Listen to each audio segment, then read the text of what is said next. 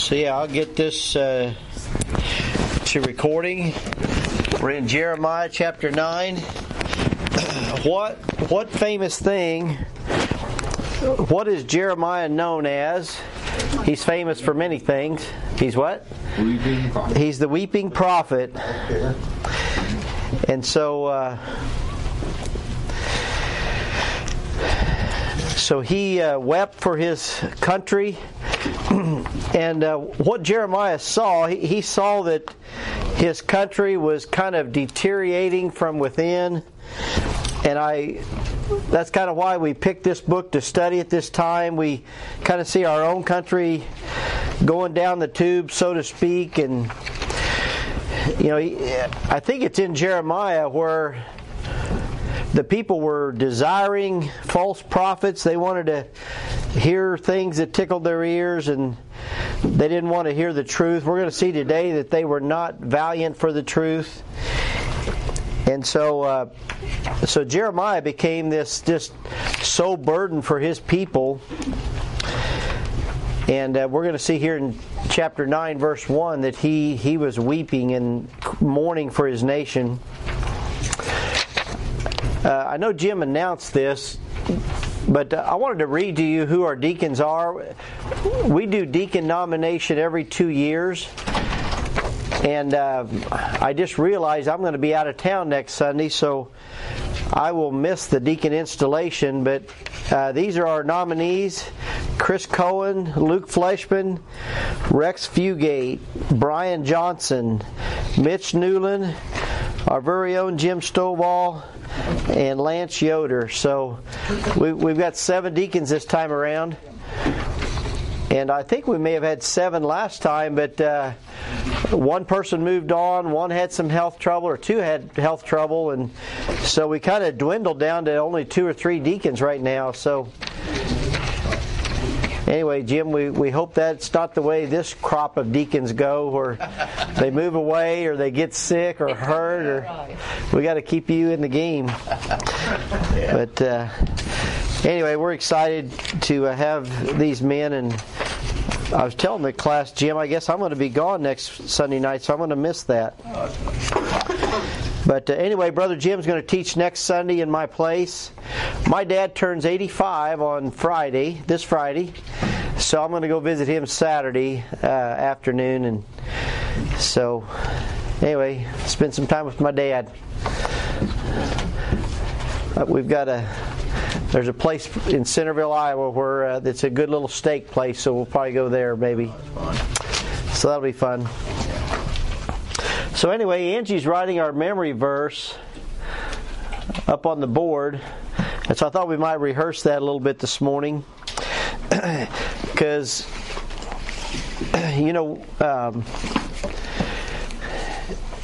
I was actually asked this in jail one time. And I was in there with Brian Hedges, and I was ministering to the inmates, and some guy asked, what keeps you guys out of trouble? How do you stay, on the straight and narrow, so to speak? And I was a little bit lost for words, and I shot out something, but anyway, Brian had a good follow-up. He kind of saved the day on that. But anyway, what I'm thinking is, I think this is kind of what Jeremiah kept him going. There's 3 or 4 really kind of famous verses in Jeremiah, and this is one of them. But Jeremiah says to God, "Thy words were found, and I did eat them." And so we said, when you eat something, it becomes part of you. And so Jeremiah got this word from God, and he had the promises of God. Hey, girls. And so I noted how that I just thought this was kind of interesting, how he ate God's word, but then he used so it's plural there and it's singular there, and so that's just kind of interesting. And then he says it's the joy and rejoicing of mine heart. Just how personal it was, that hey, this is mine, and it brings me great joy, and it's rejoicing. And he said the reason that he has this joy is he's called by thy name, O Lord God of hosts. So let's just read this together once, and then I'm going to erase some words. We'll try to read it again. Let's all say it together. Thy words were found, and I did eat them, and thy word was unto me the joy and rejoicing of mine heart. For I am called by thy name, O Lord God of hosts. Change the to thy. You do good. So, yeah. As you wrote a lot of words. There we go. They, I don't want to get you guys to memorize it wrong, you know. This is an example how exact those scribes had to be, because even looking at it and writing it, she messed up a letter here. But okay, so we're going to erase words. Oh no! That word. Oh, he's doing. And mine heart. How about that? All right, we'll do it one more time here. Thy words were found, and I did eat them, and thy word was unto me the joy and rejoicing of mine heart. For I am called by thy name, O Lord God of hosts. All right, we're going to do it just one more time. It is. Yeah. Oh man, this is going to be tough. All right. What do you think? That's good enough? Because I messed up that time. I said word instead of words. So, all right. Thy words were found, and I did eat them, and thy word was unto me the joy and rejoicing of mine heart. For I am called by thy name, O Lord God of hosts. Is it O Lord God of hosts? God of hosts, I think. Yeah. Oh Lord God of hosts. Anyway, it was just really neat that He's the Lord God of hosts, and in the Bible, hosts represents two different things, like the hosts of heaven, like the stars and the moon and the planet and the sun. But it's also the heavenly hosts, the angels. They're likened to stars sometimes. Oh, yeah. Well, there you go. Yeah. Now do it. I thought you was No. racing way too much. I was starting to get stressed. Yeah, I can't do it. Angie and I have tried to memorize this before today, but she picked it up on the. Would you mind just saying it to the whole group? Thy words were found, and I did eat them, and thy word was unto me the joy and rejoicing of mine heart. For I lost it. For I am called by thy name, O Lord God of hosts. That's it. So good job. So anyway, For a second. I really do think that's kind of what kept Jeremiah going, because, man, when everything around you is falling apart and God's people, it's funny. God actually, he said He's called. That's pretty cool to feel like you're called to do something. And but He's also told that the people are not going to listen. So he's called by the Lord to give this message, or many messages, and yet He's told the people are not going to listen to you. So anyway, I just read chapter 30 some today, 38 and 39 today, and so that's when he's the Babylonians come and take him captive. So anyway, that's the way it's going. But here in Jeremiah chapter 9 verse 1, who wants to read verse 1 for us?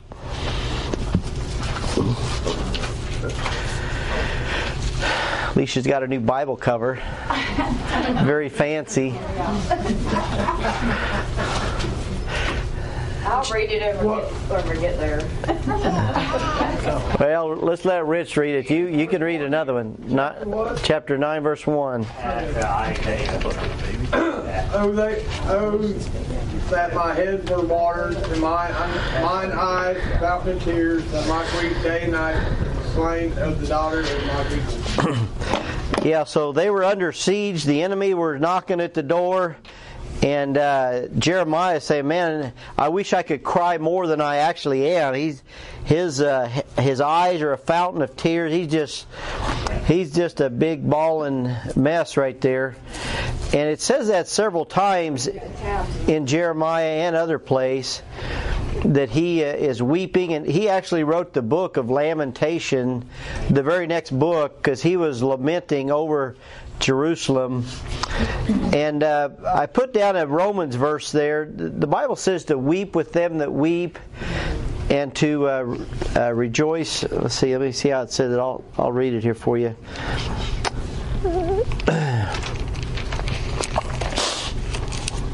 So yeah, Romans 12:15 says to rejoice with them that do rejoice, and weep with them that weep. And so that's just a way that we care for one another. If somebody's going through a hard time, you want to weep with them. And Jeremiah did have a few friends. We're going to see he had a scribe, I think, named Baruch. And there was also another guy that helped him pull him out of the mire when he was in a dungeon. And so he does have a few friends that did come alongside and weep and mourn. But anyway, you can just see how heavy-hearted he is here. And then he says in verse 2, "Oh, that I had in the wilderness a lodging place of wayfaring men, that I might leave my people and go from them, for they be all adulterers and assembly of treacherous men." And many of us have to go through that, to where he would rather be by himself in the wilderness because his people were so evil. And maybe sometimes we have to leave playgrounds and playmates, and I don't know if you've ever had to do that, just kind of cut ties with somebody, or maybe even just blocking them on your phone, right? That's not a bad idea to do with if you have some toxic relationships. But you have to do that for recovery. Yeah, so you've done it. Oh yeah.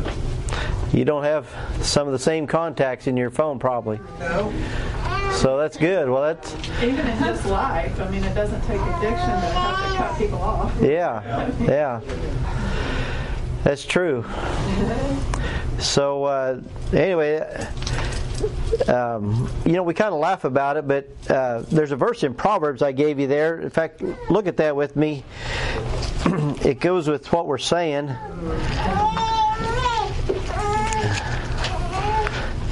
And this is not true of my wife, so as we read it, Proverbs 21, she knows what I'm going to say. Proverbs 21:19. I'll just wait till we get there. Let's read that together.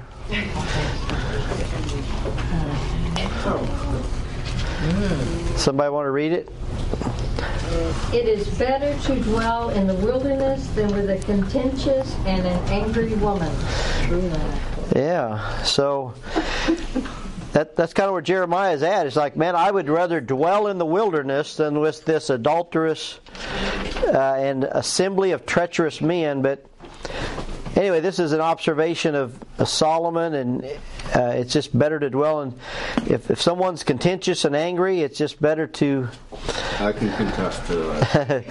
Okay, so literally it's true for Tom, but anyway, it is a good principle there that goes with what Jeremiah is saying. And it says in verse 3, back in Jeremiah 9:3, it says, "And they bend their tongue like their bow for lies, but they are not valiant for the truth upon the earth. For they proceed from evil to evil, and they know not me, saith the Lord." And that's kind of convicting, not being valiant for truth. We know that God's Word is truth, and it's actually the truth that make you free. And he says at the front of that, they're bending their tongue like a bow for lies. They're trying to shoot out lies and say these untruths. And so that's the teaching point I gave you down there at the bottom of... Does everybody have a handout? I don't know if everybody... I think I made 19 of them today. I think everybody's got one. So my teaching point is just that lies bring into bondage, but truth makes free. And that's what the John 8:32 says, that thy truth... well,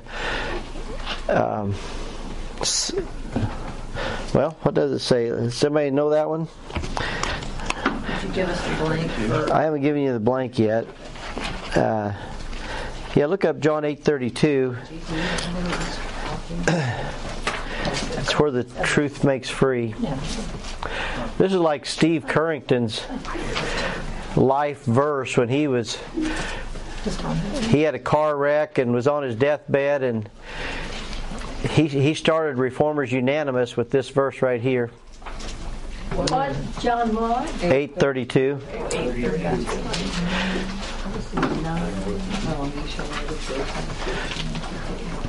Is that it, Connie? Yes. Okay, go ahead and read it, girl. And you shall know the truth, and the truth shall make you free. Right, so and ye shall know the truth, and the truth shall make you free. Thank you. It wasn't coming to my mind right then.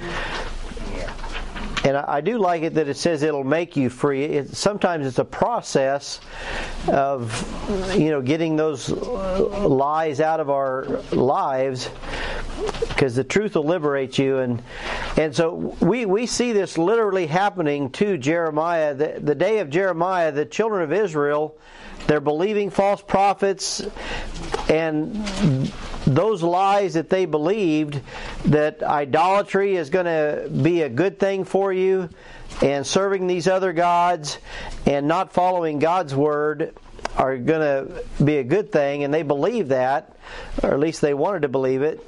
And yet they were taken into bondage because, so in a very literal way, and that's true in addiction.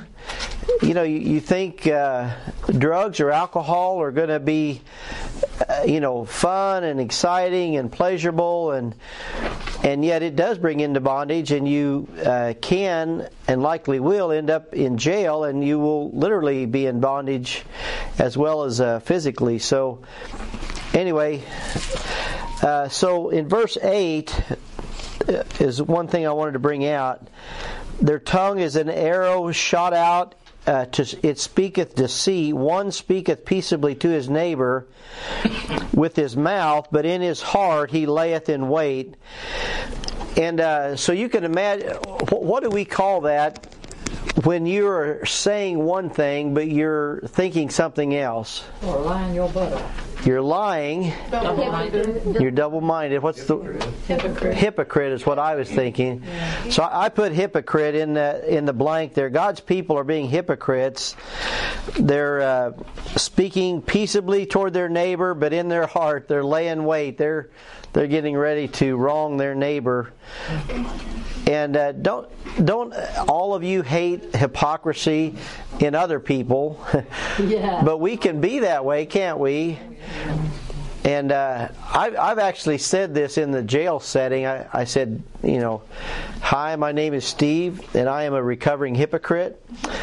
And people laugh at that, but it's kind of a good thing to say, because we've all been hypocritical, and people, that's why a lot of people don't go to church, because of those hypocrites down there, right? So anyway, so we don't want to, and we know there's no perfect church per se, because sinful people go there, but we can serve and worship the Lord with a pure heart and a perfect heart. So anyway, because of all this, judgment is coming, and so that's what verses 9 through 11. Would someone want to read 9 through 11 for us?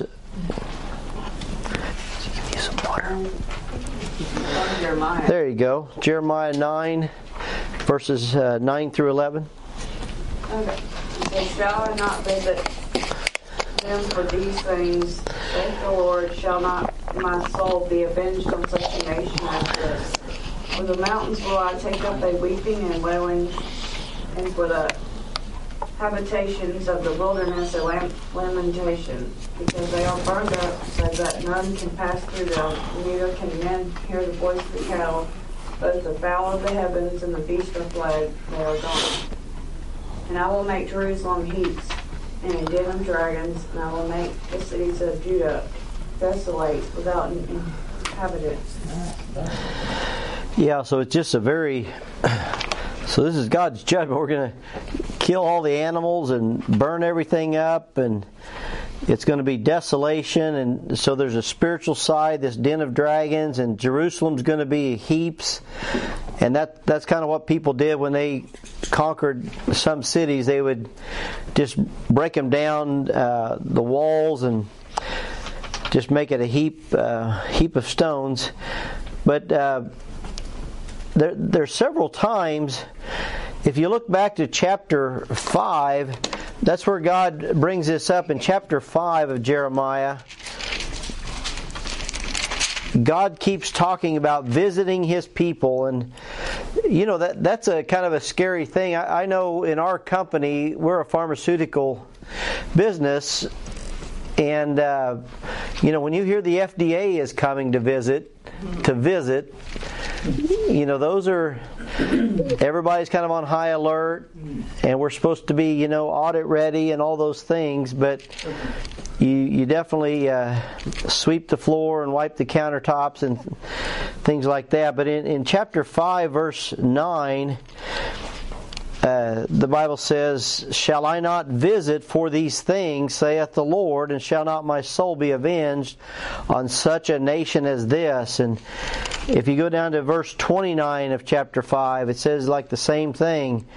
"Shall I not visit for these things, saith the Lord? Shall not my soul be avenged on such a nation as this?" And so he keeps saying, I'm coming, I'm going to visit.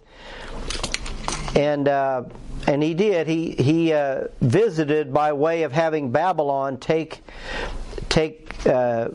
Judah and Benjamin into captivity for 70 years. So many of the people in Jeremiah's audience are either killed or taken into captivity, and so that's his judgment. So it's kind of I put my teaching point, it's either a turn or burn. He keeps telling them, you need to turn your heart to the Lord, or, we're going to burn your city and take the women and children captive and all those things. And it made me think of Jude. Jude is a kind of a popular verse with our recovery group. If you guys want to turn to your last book of your Bible, Jude, it's only one chapter, right before Revelation. And there's a couple of verses here. I want you to see that we kind of pattern our logo after Jude, chapter 1, verses 22 and 23. Connie, is your middle name Sue? No. Oh. I keep wanting to call you Connie Sue. A lot of people call me a lot of different. Okay. I answer to a lot of them. Are they all good? No.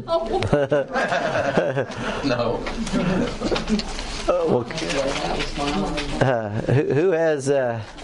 Connie Sue has it. Connie Sue has it. And of some have compassion, making a difference, and others save with fear, pulling them out of the fire, hating even the garments spotted by the flesh. So this is kind of a contrast. On some we have compassion, making a difference. So that's kind of our logo, is to make a difference. We may not save the whole world through life issues, but we want to make a difference. We want to have an impact. And then in verse 23 that Connie read, "And others with fear, pulling them out of the fire, hating even the garments spotted by the flesh." And I think Pastor Brian would tell you that his testimony is just hearing or reading the book of Revelation, feeling like we're in the end times, the Lord's coming back. It created kind of a fear in him, like, man, I need to be saved. He just felt overwhelmed with his sin, and so both are true. And I think especially with children, the Bible says the goodness of the Lord of God leadeth us to repentance. So there's a goodness, there's a lovingness that God woos you to Himself. But if someone's just kind of hell-bent on the wrong path to do evil, they need to know the bridge is out, buddy. You're going to jail or the grave on the path you're on, and it hopefully creates a little bit of fear. so that's kind of his message to the Jews there, that this judgment and desolation's coming. There's going to be lamentation and weeping and wailing. And so let's go back to Jeremiah now. And this is one of the other famous passages. There's, like I said, 3 or 4 famous passages in... Maybe it's the next. I'm going to hold off on saying what I was going to say. Let's look at verse 12 through 16 here. It kind of goes on. It says, "Who is the wise man that may understand this, and who is he whom the mouth of the Lord hath spoken, that he may declare it? For what the land perisheth and is burned up like a wilderness, and none passeth through." So Jeremiah is speaking on behalf of the Lord, and he's saying, who is the wise man? Give me someone who has understanding, who can, the mouth of the Lord has spoken, that he may declare it. So they're looking for a preacher, aren't they? They're looking for some wise person that could kind of stand in the gap and speak God's word and declare it. And so I gave you on your handout there just someone who, there's this trinity of virtues, this knowledge, wisdom, and understanding. And thank you. And so knowledge, when we have knowledge, we kind of know what is right. We hear truth. It's from God to us. Hopefully we're reading and hearing and listening to this today. And understanding is developed when we obey what is right. So, you know, the Word of God is what's truth. The Bible is truth. And once we hear it and know it, we can know truth. And then as we obey it, we develop an understanding and we become obedient. And so it's for our lives. And then wisdom is usually for others. Do you know who's famous in the Bible for wisdom? Solomon. And so we almost all of us know that, hopefully. And God just gave him supernatural knowledge, right? He just prayed for it. God says, "Give me, ask what you will," and he did. He asked for the knowledge or wisdom and an understanding heart. Do you know why he asked for it? He said that I may do what? Lead people. Lead people, and there's another word I'm looking for. That he could do judgment. And you don't think of it like that, but wisdom was for him that he could judge thy so great a people. And so he just felt inadequate himself. He's like, God, I'm just like a little kid. I don't know how to come in or go out. I find myself in this midst of this great people, and I want this wise and understanding heart that I can judge your people. And so we need wisdom for judgment. And with us, it's not like we're sitting up here with a gavel, but it's like in decision making. You know, do I do this or I don't do that? I need wisdom to make decisions in my life. And so that's what God was looking for. And someone that can declare it, that, you know, Israel, Jerusalem, this is not the right path to be on, and they need to declare it to others. And then in verse 13 and 14, back in Jeremiah 9, they turn the page in my Bible.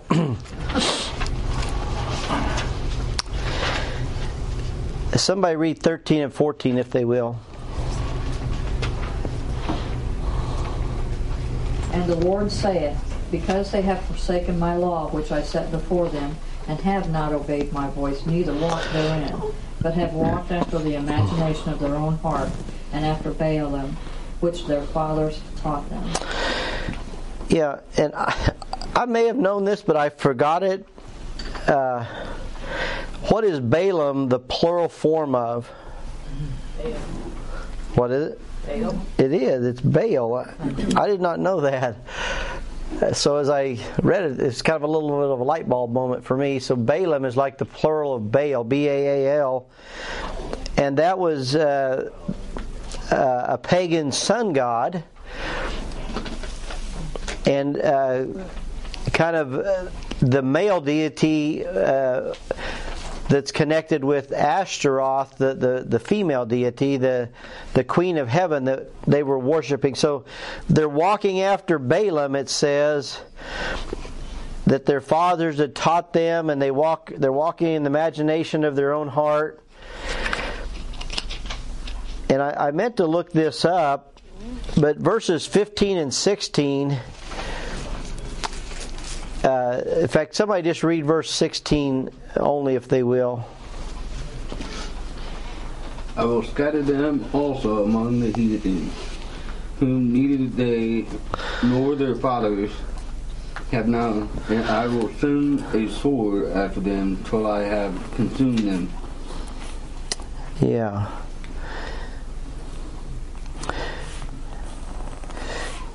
Yeah, so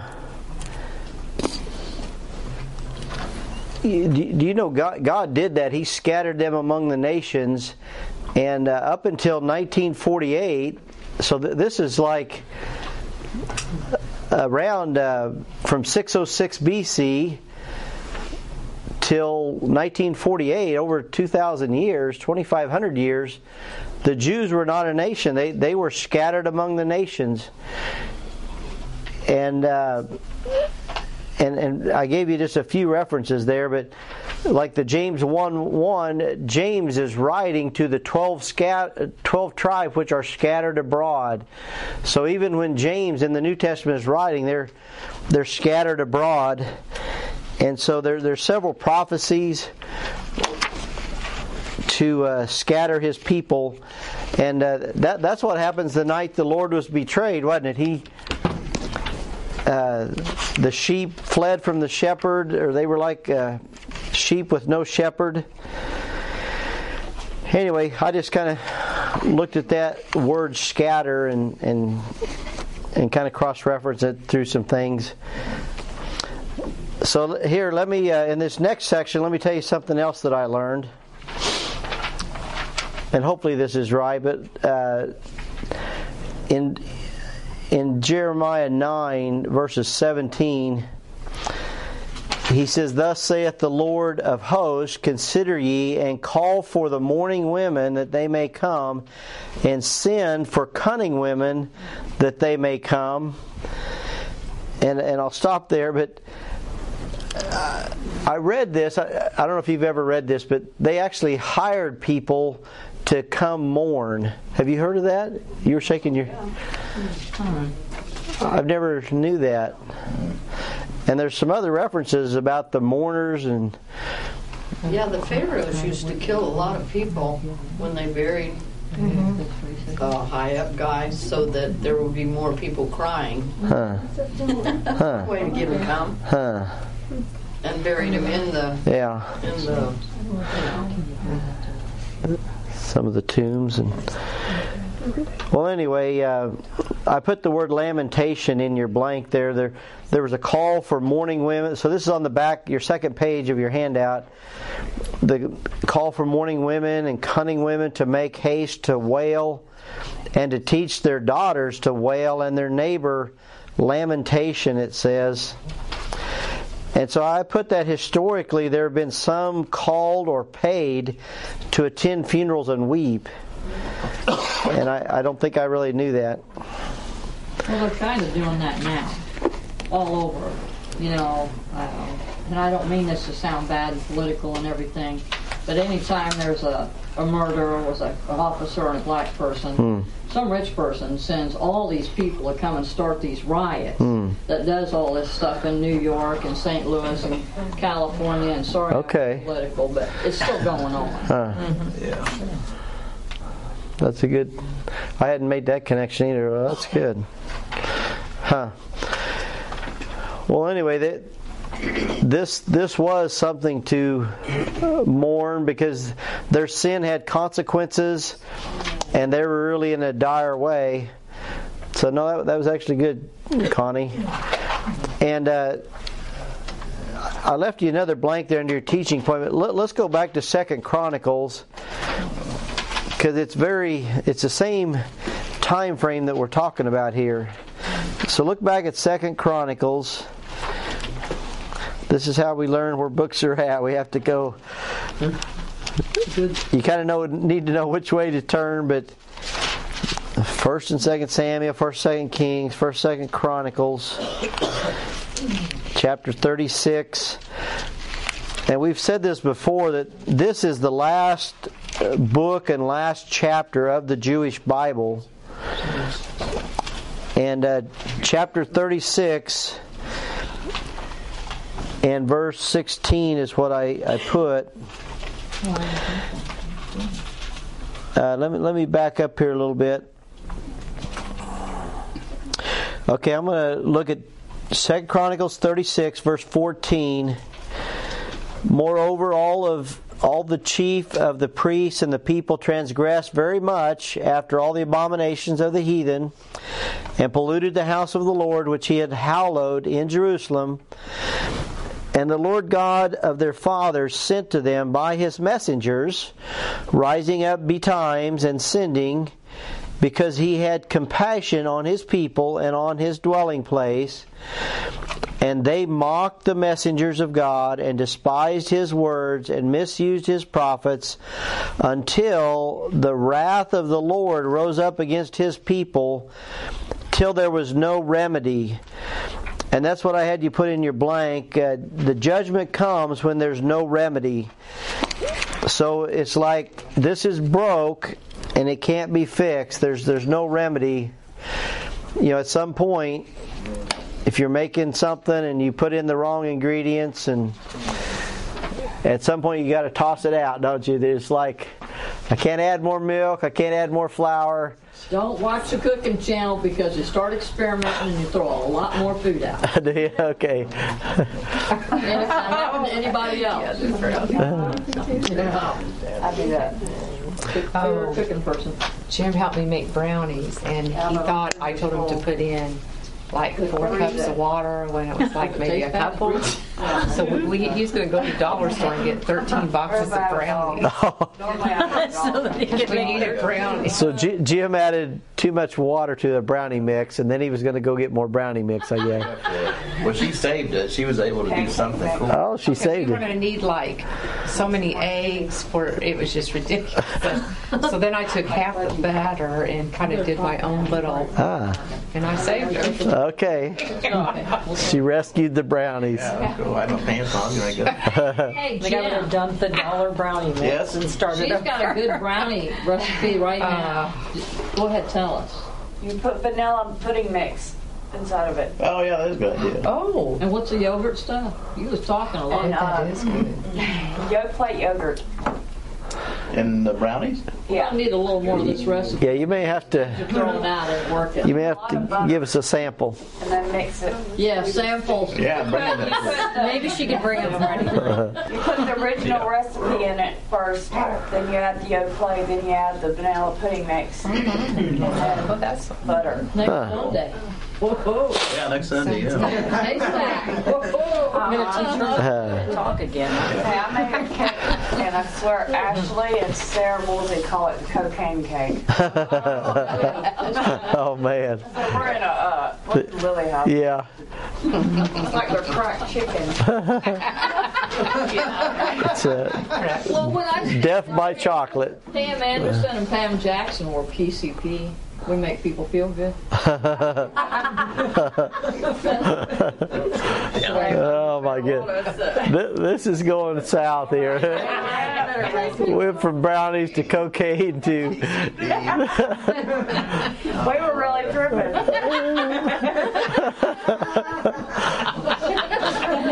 well, the good news here, God is long suffering. And but with his people, there's a point that there's no remedy, and so I guess there's a point that God kind of throws in the towel, and so that's where he's at with his people. So at that point, judgment has to happen, and because God loves his people and he don't want them going down that road. So he is going to allow the enemy to slay some of them, but he takes a remnant into captivity, and he used that word remnant later in Jeremiah. We'll see it, but this is where they were at. Now, 23 and 24 are the famous verses, just like we wrote on the board. But somebody read 23 and 24. These are verses that, if you haven't even read the book of Jeremiah, you might recognize these.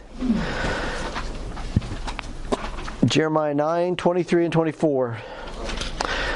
Billy, you want to read today, brother? I don't have the King James. Oh, you don't? Well, you can go ahead. Yeah, go ahead. We're glad you're with us this morning. Say 23 and 24. Yeah. This is what the Lord says. Let not the wise boast of their wisdom, or the strong boast of their strength, or the rich boast of their riches. But let the one who boast about this, that they have the understanding to know me, that I am the Lord, who exercises kindness, justice, and righteousness on earth. And these I delight, declares the Lord. Amen. Yeah.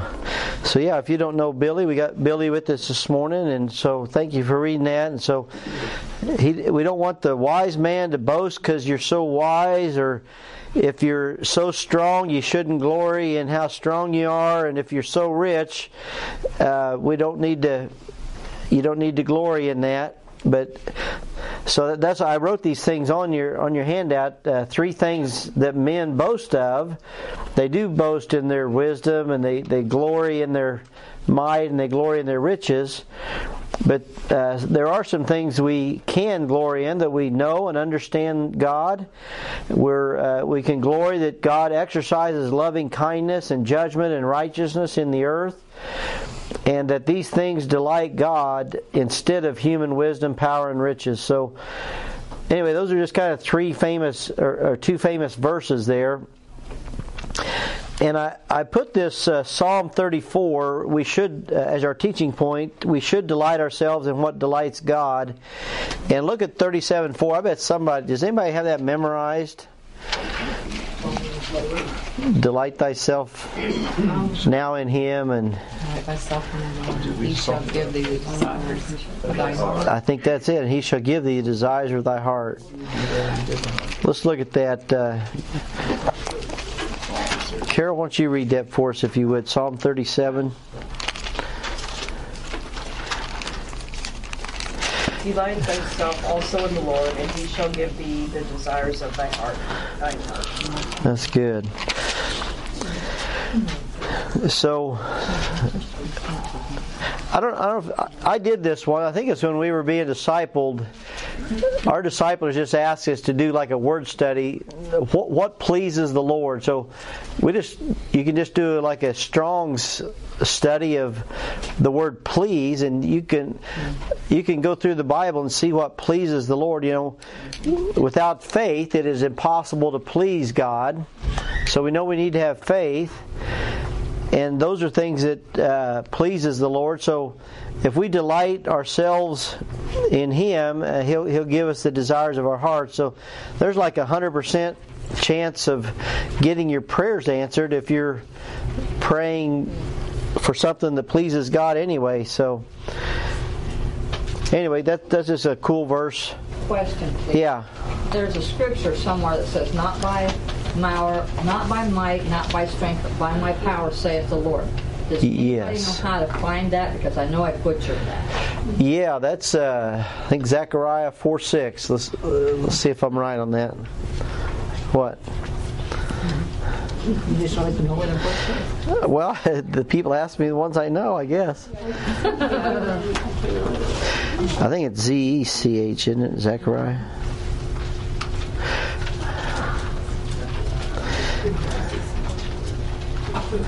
Yep, you're right. Am I right? You want to read it? Nor by power, but by my Spirit, saith the Lord of hosts. Yeah, it is. 4:6. All right. Yep. Well, cool. Yeah, so it's not by might, but it's by His Spirit. So that was what keyed you in there, wasn't it? Because we're talking about this mighty man. So anyway, that was that section. We've got about. There's one thing I want to get to here this morning. Hopefully, I think we can get through all this. 25 and 26. I guess we're to the last two verses. So yeah, we can get this for sure. Jeremiah 9, 25, 26. Behold, the days come, saith the Lord, that I will punish all them which are circumcised with the uncircumcised. Egypt and Judah and Edom and the children of Ammon and Moab and all that are in the uttermost corners that dwell in the wilderness, for all these nations are uncircumcised, and all the house of Israel are uncircumcised in heart. So this is a big condemnation, right? To the Jews, this is like taboo, like, you know, you, Jew, are going to be punished with the uncircumcised, and that's why I gave you in your blank there. God will punish, the word punish, the circumcised with the uncircumcised, and He mentions these 5 nations, and He says that the house of Israel is uncircumcised in heart, and so. If someone was to ask you who the first Jew was, who would you say?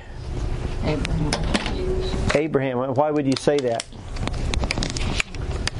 Father of the Jews. He's the father of the Jew, but he received this covenant of circumcision. That's so I want us to all see that. We're going to look up a few verses. We got another 20 minutes here, so let's look these up.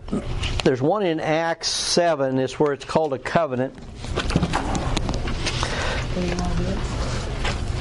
Let's look at Acts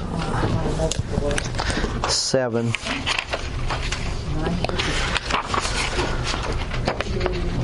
People need to pay attention on this because they'll be giving candy bars out. Oh, okay. Acts 7 verse 8. Jim says that there may be a pop quiz on this next Sunday when he teaches, and there'll be candy bars attached to right answers. Jim is good at that. I stink at gift. We're studying circumcision, so. See how motivated they are? Yeah. I'm gonna write that one. Everybody's on high alert. What? Candy bars? Brownies. Yeah. Okay, Acts 7 verse 8. Who's got that? And he gave them the covenant of circumcision, and Abraham begat Isaac, and circumcised him on the 8th day, and Isaac begat Jacob, and Jacob begat the 12 patriarchs. Yeah, so it was this covenant of circumcision. So it's funny, you probably don't know this, but Peculiar, Missouri was probably named after the peculiar in the Bible, and the Jews were called a peculiar people, and part of that is because they were circumcised and everybody else was not. They were the Gentiles, and so God kind of set them apart physically. They were different, and of course they had the oracle of God, they had the Word of God, and so they were peculiar in other ways, but they are called a peculiar people and this chosen priesthood. And look just one chapter over from where you're at in Romans, from Acts to Romans chapter 4. Because, I just thought I would just kind of talk the rest of our time about this thing of circumcision. Romans chapter 4.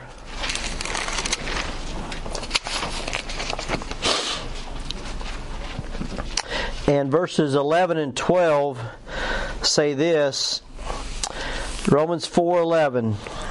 And he received the sign of circumcision, a seal of the righteousness of the faith which he had, yet being uncircumcised, that he might be the father of all them that believe, though they be not circumcised, that righteousness might be imputed unto them also, and the father of circumcision to them who are not of the circumcision only, but who also walk in the faith, or in the steps of that faith of our father Abraham, which he had, yet being uncircumcised. So what does that mean, that he received this sign or seal of circumcision when he was still uncircumcised? What is he talking about? Think historically in Abraham's life. God believed. I mean, he believed in God. Yes. That's his belief. Yeah, so God showed him the stars of the heaven and the sand of the sea and said, your descendants are going to be like that, even though he didn't have any children. Yeah, I think what he's telling him too is circumcision doesn't save him. He was saved for, in our terminology. But that's a token of the covenant made with Abraham. Because you believe, and because I'm imputing you my righteousness, I'm giving you this to be a sign of your salvation. Yeah.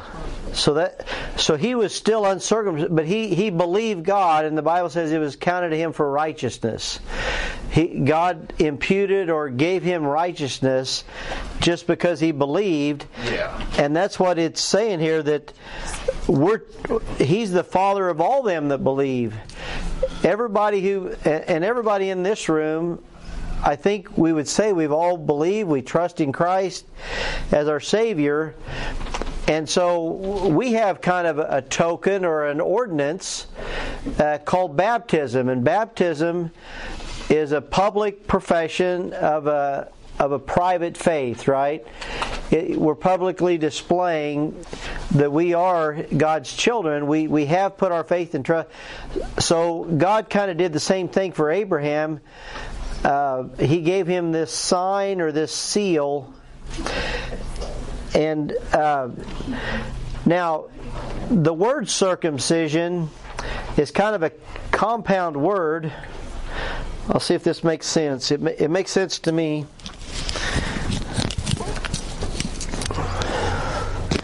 Got enough microphone to hang myself.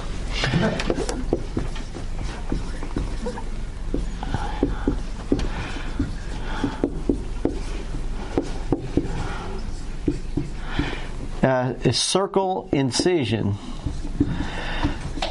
and it's kind of almost a medical thing. We know that the male reproductive organ, they cut away the fleshy part to reveal the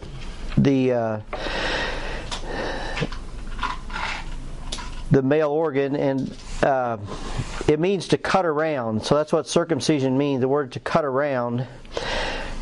And so Abraham, the first Jew, was given this seal inwardly before he was circumcised outwardly. And that's what Jim was saying there. And so today, believers are commanded to be baptized to show the world that they have been born again into God's family. And so all Jews were commanded to circumcise their males 8 days after their birth as a covenant to show the world that they were God's people. And I believe that's when they named their children as well. They named them on the 8th day, and even Jesus was taken to the temple 8 days after his birth, and that's when Anna and Simeon or Simon saw him, and they blessed the family, and so now let's. So God uses this surgical term, circumcision, because He performs a spiritual operation inside the heart of every person who comes to Him by faith, just like Abraham. The spiritual circumcision of Christ is made without hands, and it's performed by the great physician Himself, right? So you can so kind of. We're kind of making, metaphorically speaking, God takes the two-edged sword of the Word of God and circumcises our heart, and He cuts away the fleshy part, our carnal nature, and He seals us unto the day of redemption. That's what circumcision was, a seal, and so let's all look at Colossians. This will be, hopefully this is good. Hopefully, I know this is a little bit abstract, but hopefully you're following with me. I think it's good to talk about. This is just rich, I believe. It is. I mean, this gets into the body, soul, spirit. Yeah. Cutting the body from the flesh. Yeah. The soul. Yeah, I thought I would draw that as well. Yeah. So, somebody read Colossians 2:10 through 12, if they would. I'm going to do another famous drawing here. Oh, yeah. Is it 10 through 12? Yeah. Yeah. Ye are complete in Him, which is the head of all principality and power, in whom also ye are circumcised with the circumcision made without hands, in putting off the body of the sin of the flesh by the circumcision of Christ, buried with Him in baptism, wherein also ye are risen with Him through the faith of the operation of God who has raised Him from the dead. So he makes this the faith of the operation of God. So there's an operation here, and in verse 11 that Sarah read, the circumcision made without hands, in putting off the body of the sins of the flesh by the circumcision of Christ. So this Old Testament thing about circumcision is mentioned here in the New Testament. So I'll draw it with a different color.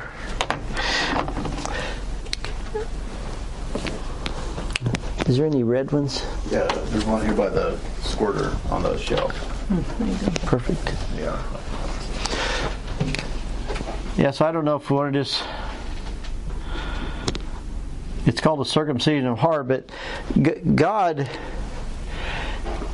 The part of you that's saved, when your body is not saved, but somehow God,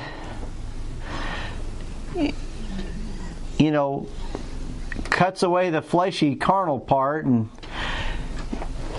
so the part of you that's saved is sealed unto the day of redemption, and that's why John is able to say that you're born of God. The person that's born of God cannot sin. So this part of us is sealed and it's saved, and it's the perfect part of us. It's the place that the Lord dwells. And so if you think about it, think about physical circumcision for just a minute. What happens when a babe, a young child, a male child is circumcised? A physician takes a scalpel and carefully cuts away the excess flesh that causes uncleanness and removes it away from the potentially life-producing organ of the male. This operation usually has other attendants assisting. He has co-laborers with the physician. So now think about what happens when a male or female person gets spiritually circumcised. The great physician takes the two-edged sword of the Word of God and pierces their heart and carefully cuts away and removes the unclean flesh. They get forgiveness of sin. This operation also usually occurs with other attendants assisting, in other words, Christian ministers. And so now turn with me to Ezekiel, and this is kind of interesting, I think. Did we have Sarah come in? Wow. Good morning, sister. Good morning. How are you? I'm great. Yep, we've got another Sarah.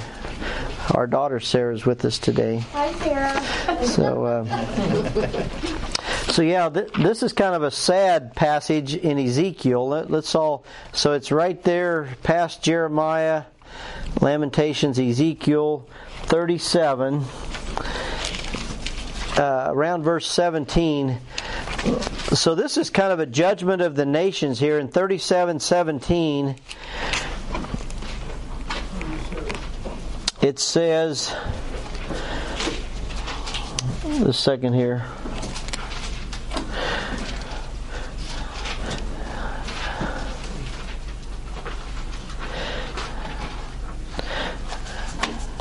This second. I thought I had this. Nope, it's 32. Or Ezekiel 32. I know. I'm like, I'm not finding. Yeah, 32:17. Do you want to? The second here. Can you read 17 through 19? Want me to read it? Yeah, sure.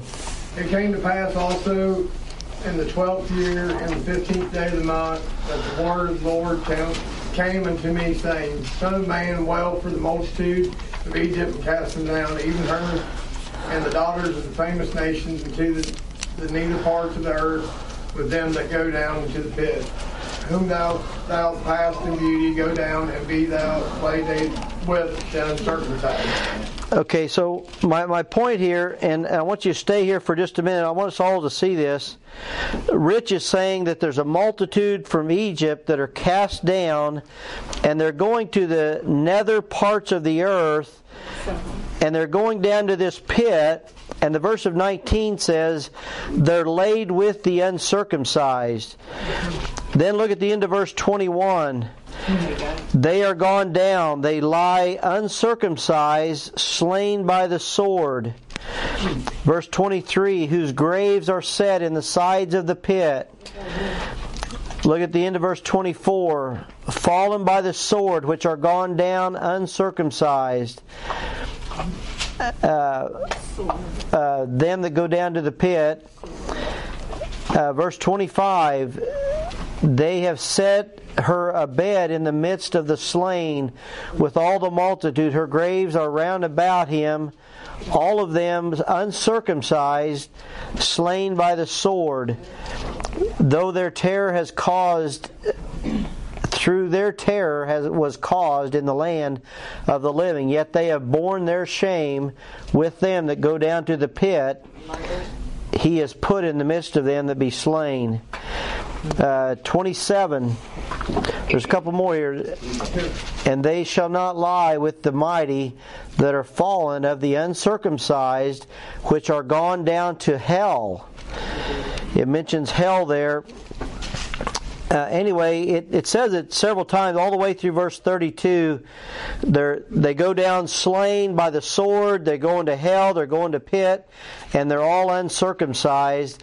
And so it's all these nations, and there's a multitude of them. And anyway, so that's my point is when we get saved, we get set apart, we get circumcised by the operation of God, made without hands.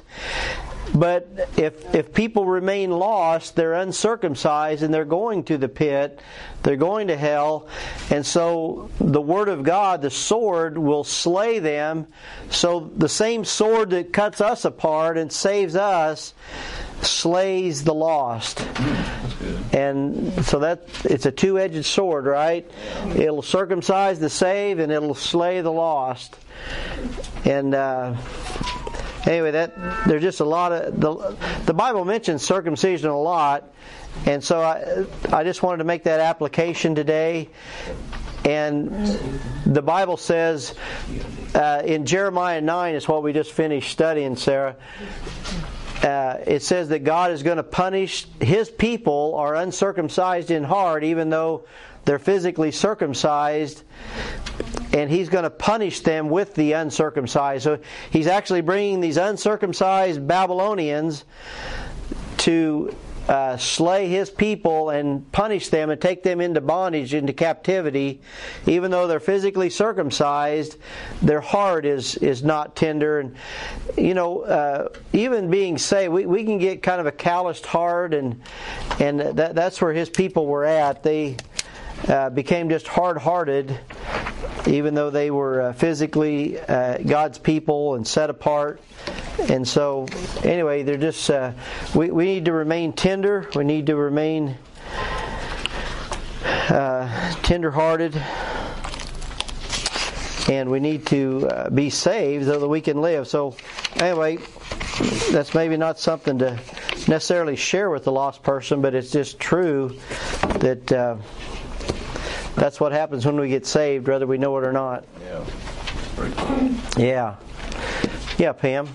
Just real quick, I think maybe I'm wrong, maybe I'm right. The way I look at it is it's our soul, because our soul is life. Yeah. You know. Right. And so our soul is sealed, cut away, and we all have a soul. Yes. Our soul is either going to be cut away, sealed. Yes. And we'll go to eternity in heaven. Yes. Or their soul, their uncircumcised soul, will spend eternity. That's exactly right. We all have a body, soul, spirit. The body goes to the ground, the spirit goes back to God who gave it, and our soul either spends eternity in heaven or hell. Yeah. That's exactly right. Yeah. We're waiting on a new body. Well said. Yeah, we're waiting on a new body. All right. Well, that... blanks on the teaching point, did you say? Oh, what was it? It's probably sword on both, but I don't know. Yeah, I think your last two blanks were both sword. That's good job, honey. I missed that. Yep, sword and sword were. Well, let's do pray. We had a prayer request. Was that from Amita? Anita? Yeah. I bet it was Amita. Yeah, Leo and Amita aren't here today, so we'll pray for Amita, and thank you all for being here, and let's pray, and I know we got to get out of here. Heavenly Father, we do thank you for this time in your Word, and Lord, it's just so rich to study your Word and to learn it, and to pray you'll just give all of us wisdom to declare these things to others. And Father, just thank you for each soul present. Pray your blessing on Billy and any other new folks today, and be with Brian in the main service. And we want to lift up our sister Amita. She is asking for prayer just for her health and her family, and so pray for Leo and Amita, not able to be with us. Pray you restore their health, and anybody else that maybe any unspoken needs, Father, we just pray that your good hand would touch them and help them. In Jesus' name I pray. Amen.